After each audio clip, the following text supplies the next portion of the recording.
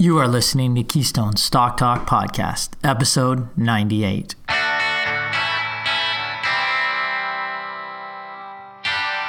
If this is your first time listening, then thanks for stopping by.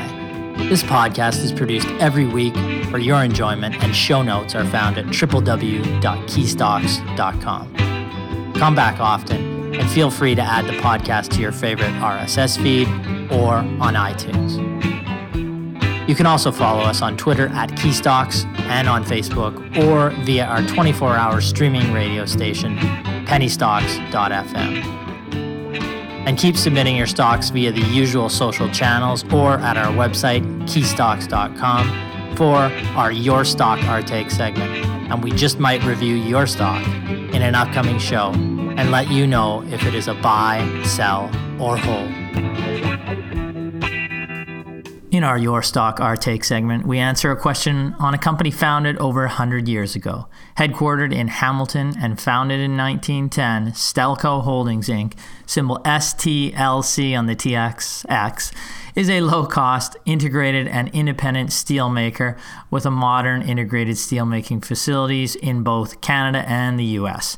Our listener asks about the stock. She is down 60% on the stock, and asks us our take on the company and whether or not it meets Keystone's criteria for investment at present. Our dog of the week is Dorel Industries Inc., symbol DII.B on the TSX, a Canadian designer, manufacturer, and seller of juvenile products, bicycles, and furniture mainly. Dorel's stock is down 11% over the past 5 trading days, 78% over the last 12 months, and 90% over the last 3 years. She asks whether or not there's any hope in the near or long term for the stock. We'll let you know our thoughts. Again, I'd like to welcome just Aaron this week. Brennan is off marketing our upcoming seminars, and we'll talk about those briefly for a second here. Welcome, Aaron. Welcome, Ryan. We have our spring 2020 stock investment seminars coming up in Kelowna on March 31st, Calgary on April 1st, Edmonton on April 2nd, Vancouver on April 7th, Langley on April 9th, Langley on April 8th, Victoria on April 9th, Markham on April 14th, Oakville on April 15th, and Montreal finally on April 16th. I'm excited to get out there and talk to potential new clients out there, talk about some of the opportunities that we see in the market, and simply how to just build that simple 15 to 25 stock portfolio that over the long term enriches you, not your advisor. That's what we'll be out there talking about. There's many individual topics that we had. I encourage you to go to our website, www.keystocks.com. On the big, you'll see myself and Aaron's pictures there on the right-hand side. There's a big box call out there. Click that, find out all about the seminar, and we'd be happy to have any of you out there, any of our listeners out there, and see you in person at these events. The tickets are already selling well. It's great to see. So we hope to see many of you out there over the coming month and a half at these events. It's going to be quite a tour. It seems like we always expand it a little bit every year. So we're adding, is it one on this year? Yeah, we're just adding Montreal. Yeah. Excellent. Well, I'm looking forward to it. So, I mean, we keep asking us to come to other cities and we'll add more. Aaron may not want to come, but we'll end up coming out there, right? No, I'll always be there. I'll always show up. So I wanted to also comment on the current market pullback and general nervousness we saw in the market. We did a little comment on this last week, but like we said last week, we believe there are a number of things, a couple of main things at play here. Now, number one, the markets generally, they hate uncertainty. The corona or COVID-19 virus is justifiably causing some uncertainty. Number two, the markets, particularly following the run to start 2020, would be generally considered pricey at that point and priced to relative perfection. Any negative on the growth front, such as COVID-19, was bound to cause a correction. I would say the third is generally from an investment perspective, the markets are likely have been worried near term about Bernie Sanders-led Democratic Party in the U.S. and the potential left-leaning and potential anti-business leaning policies that would be enacted if he was to win. I'm not sure of how many of those policies he would actually get through, but any uncertainty, like we said, if we go back to point number one, is going to cause some volatility right now. We would expect this volatility to continue. Now, the question is, and we've been getting this from many of our clients, what to do. Should we, for example, buy the dip? Well, what we can tell you is that stocks have come off around 10 to 12% on average over a very short term at a really at an unprecedented pace. We would by no means say, though, that the market is generally cheap. When you see a 10 to 12% pullback from premium valuations, we don't generally say suddenly the market is cheap, particularly given the uncertainty, 1, 2, 3, that we talked about above. Now, will there be buying opportunities? I would say absolutely. It is not our opinion that Corona or COVID-19 would completely derail the markets, particularly long term. What our clients should be asking themselves, and we help them along this process, is whether or not you are comfortable owning businesses like, for example, the Boyd Group or Brookfield Infrastructure or Microsoft over the next 3 to 5 years. Again, I would say absolutely, given the current information we have about these businesses and the markets. We do not know if they'll be higher 1 week, 1 month, or even 1 year from now, but we see value in the businesses to beat the market over the long term as they have in the past. So that's what you should be asking yourself in your portfolio. Look at those individual 15 to 25 stocks. If you're comfortable holding them, and we haven't had as many recommendations over the past year, so many of our clients have cash in hand right now. There's likely going to be some opportunities. We're digging to find those right now. There's some great businesses that we really wanted to participate in over the long term that are starting to become more attractive now. And if we see any of those babies that get thrown out with the bathwater, we're going to come out with some buy recommendations. But there's no reason to jump at the markets right now unless we do see some really stark value.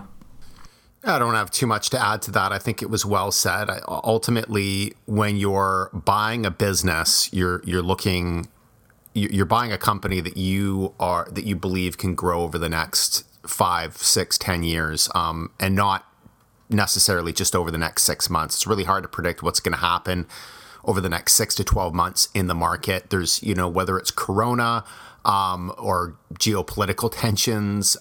There's always something on the horizon, slowing global economy. There's always something on the horizon that can derail the market in the short term and even send us into a recession. But as long as you focus your time horizon on, 5 years plus, and you're looking for businesses that can grow over that period of time, that's what's going to produce wealth. Not trying to trade in and out of the market in time, what's happening with investor sentiment or predicting, what's going to happen with Corona over the next several weeks. That's impossible. And for the vast majority of investors, that's just going to cause them to lose money over time and also incur a lot of stress.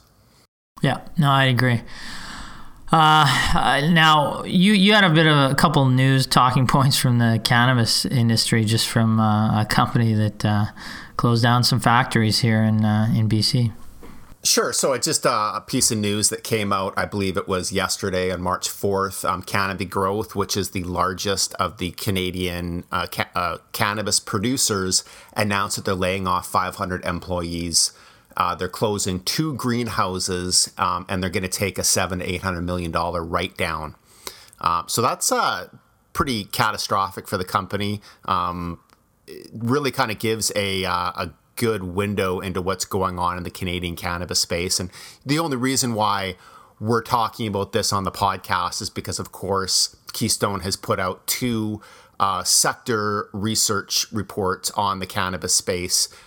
One went out in 2020, the other in 2018.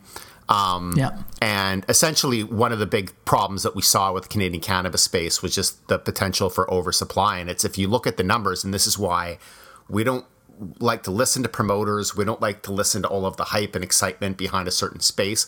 We really just look at the numbers. And when you looked at the numbers, you had a very limited market of maybe 1 million kilograms per year of consumption of cannabis in Canada, and you had companies lining up with production plans to produce, several times that. So something had to give there. Either we were going to increase our cannabis consumption tenfold, or these companies were going to have to review their plans. And it seems that is what's happening right now. If the biggest company in the space, the company that you would think would have the best competitive advantages and economies of scale, if they're now starting to scale back their operations, then you know that this is also going to be happening throughout the entire industry. So. Yeah, I mean, with the oversupply and the amount of build out that we saw and in that sector, it just seems like a money grab from some unscrupulous promoters, to be honest. Not the entire segment, but there was certainly a good deal of that. And now it's coming to roost right now when you see factories getting shut down. The demand is not there at present to meet the oversupply, or at least the promised supply that had promised to be built, and you're seeing that now. And it just hasn't been a segment of the market that we, particularly in Canada, the Canadian cannabis companies, where we saw the justified fundamentals to invest in, and it continues to be a poor area to invest in Canada right now. So I guess we're going to move on. Was there anything else you wanted to talk about before we get into the couple companies we're going to talk today? I think we could just get into the companies. Let's do that. Okay, our first is Your Stock, Our Take. It's time we answer a question on your stock in a little segment we like to call Your Stock, Our Take. Buy, sell, or hold. Question on Stelco. STLC-TSX came in via Cynthia. Easy for me to say via email. She says, Stelco was recommended to me by a fund manager at this time last year. It has since dropped 60%. I asked you guys this time, your take on this stock this time last year. You said simply that it did not meet your criteria. I trust your opinion even more now. Your current thoughts on Stelco at present. Well, Stelco, like we said, symbol STLC on the TSX. Current price is around $7.10. Market cap $629 million. What does Stelco do? They produce and sell various steel products in Canada and the U.S. Provides flat-rolled, value-added steel, including coated, pre-painted, cold-rolled, and hot-rolled steel products, as well as metallurgical coke. The company sells its products to customers in the appliance, automotive, energy, construction, pipe, tube industries, as well as various steel service centers. Like we said, founded in 1910, headquartered in Hamilton. Let's look at the recent financial performance of Stelco. Revenues for the fourth quarter and annual results. For the quarter, $435 million compared to $464 million, so down there. And for the year, $1.8 billion in terms of sales, down from $2.5 billion in 2018. Net loss for the quarter was $24 million. Adjusted EBITDA was $10 million compared to $23 million. And for the year, was adjusted EBITDA is positive at $141 million compared to $614 million. So down significantly from $614 million. Basically, all these metrics, the company was down for Q4 and for the year. The conclusion here, we have been asked numerous times over the past 12 months from clients whether or not we thought Stelco was a buy, from when it traded at around $18 all the way down to where it is today in the $7 range. Each time we have stated that it did not meet our criteria for investment. For example, 2016, Stelco posted $1.3 billion in revenues. That jumped to $2.46 billion by 2018. Then it fell to $1.8 billion by 2019. Revenue and profitability are very volatile and follow steel prices and demand for this company. The business can be very well run, and Stelco appears to be reasonably well run with a decent, solid balance sheet, net cash position, but in challenging market conditions, such as a sharp drop in prices, as we saw in Q4, and headed into 2020, the revenues drop and the company's cash flow tends to dry up. On a sum of parts valuation basis, perhaps Stelco offers some value given its balance sheet and the fact that steel prices will eventually recover. But the lack of consistent cash flow growth in a business tied to a volatile commodity, makes Stelco uninvestable based on Keystone's long-term investment criteria. As you said, we've looked at the company several times for clients, and absolutely, when we've looked at it in the past, there have been times when the financials did appear to be attractive with growth and profitability. But I mean, you basically nailed it on the head there, Ryan. When you're dealing with a very commodity sensitive, economically sensitive business like steel, you just have no way of knowing if revenues are going to drop the next year, what's going to happen with commodity prices, and that's why we just tend to avoid those sectors. Yeah, I mean, it's a stock that perhaps somebody could trade if you made a bet on steel prices or the inputs into the commodity. It's just not a business where you can buy and predict solid to reasonable growth over a 3 to 5 to 10 year period. You're always going to have that volatility as you would with, say, an energy producer or anything like that. And oil and gas is what I mean by energy. You're always going to have the situation, we talk about this all the time, where you have a business that can be run very well by great operators, good management, and in a year where they do everything right on the operational basis and the price of crude oil, for example, drops 20%, that business will go down significantly. Cash flow underlying the business come down significantly, and the stock will not do well. It's just a very difficult sector, or any company that's tied to a commodity is a very difficult investment over the long term. You're going to have very significant fluctuations. So Stelco, from that perspective as a business, isn't investable from us, hasn't been for the past year. Of course, it's become, less expensive potentially on a price basis, but based on the underlying fundamentals right now, it's actually more expensive than it was at $18 if you were going to value it on its cash flow then. Very curious. Anyways, we'll look at the weekly dog. From our Stars and Dogs segment, it's time for this week's dog.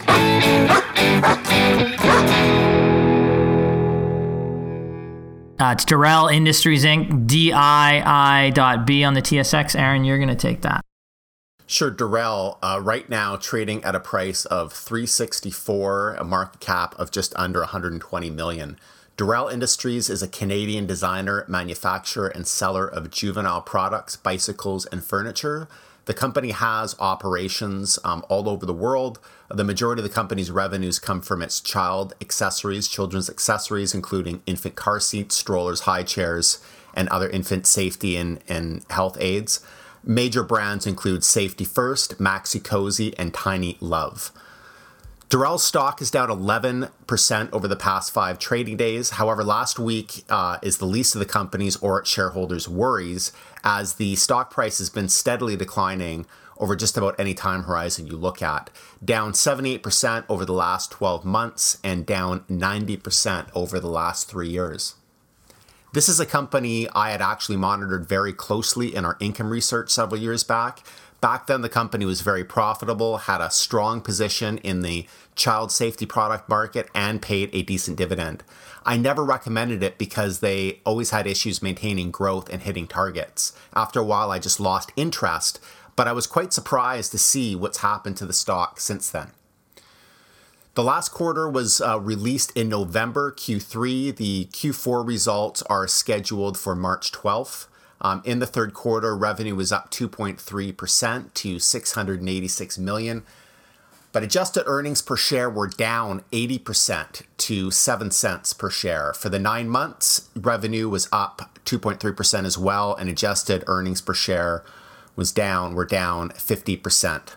Looking back over the last 5 years, we really haven't seen any growth in revenue, and the operating earnings have been highly volatile.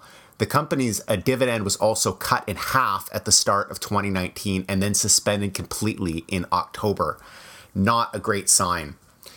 We could dive deeper into the specific factors impacting Dorel's financial performance. Likely, it has a lot to do with competition, putting pressure on margins. I know that tariffs were also mentioned in the management outlook as well. However, there isn't really much of a point in looking further into the company when we see drops like this. The problems that Dorel has have not been short-term issues. They've been over a period of years. There's not been much growth or any really over the past 5 years. Profitability has declined significantly in the last year, and the dividend was canceled. We really don't see any value in the company or reason to invest. Yeah, but tell me what you really mean, right? No, that was pretty succinct and pretty clear. Aside from all that, we think it's great, though. No, I actually think that I own one of their car seats and a few of their other products. Yeah. So I can understand the whole. I know that the products that they sell, the car seats, they're expensive. They have to be replaced on a regular basis. I can understand the theoretical attractiveness of that market, but it appears that it has not been a good market for the company, or the company has just not been executing well. And I don't know which it is, but I think at this point, when you see such challenged fundamentals, there's really no point for time efficiency. There's really no point in digging deeper, because it's not a company. Regardless of what the answer is, it's not a company that you're going to recommend or invest in. Excellent. Well, that's going to end our show for this week. We'd like to encourage all of you, come out to one of our investment seminars, learn how to build that 15 to 25 stock portfolio, enriching you, not your advisor. We're going to touch on some hot topics. Alternative energy stocks probably have a buy in that segment we'll look at. Quickly, topic of the day: environmental, social, and governance stocks. Are they right for your portfolio? Look at cybersecurity, quickly at cannabis, artificial intelligence stocks. All of these, whether or not there are companies in these segments that you need in your portfolio, or there's some to avoid. We're going to talk about whether stocks are cheap or expensive, what to do in a recession or a crash, and we're going to discover and give you 5 stocks that we believe should be in your portfolio today. Remember, Warren Buffett has said, be greedy when others are fearful. Now, we may not be at that point yet, but certainly valuations are becoming more attractive, which piques our interest, and there should be more interest in the markets when you see some down times in the market, where at times you see less interest. But this is when you should actually come out to these events and change your portfolio, start buying some good businesses that you can be comfortable owning for the next 3, 5, and 10 years. And that's what we're going to talk about at these events. Keep your questions coming into our Your Stock, Our segment. And we have our Ask Us Anything segments too. You can ask us anything you want about the markets. I'd like to wish all of your listeners out there profitable investing. Profitable investing.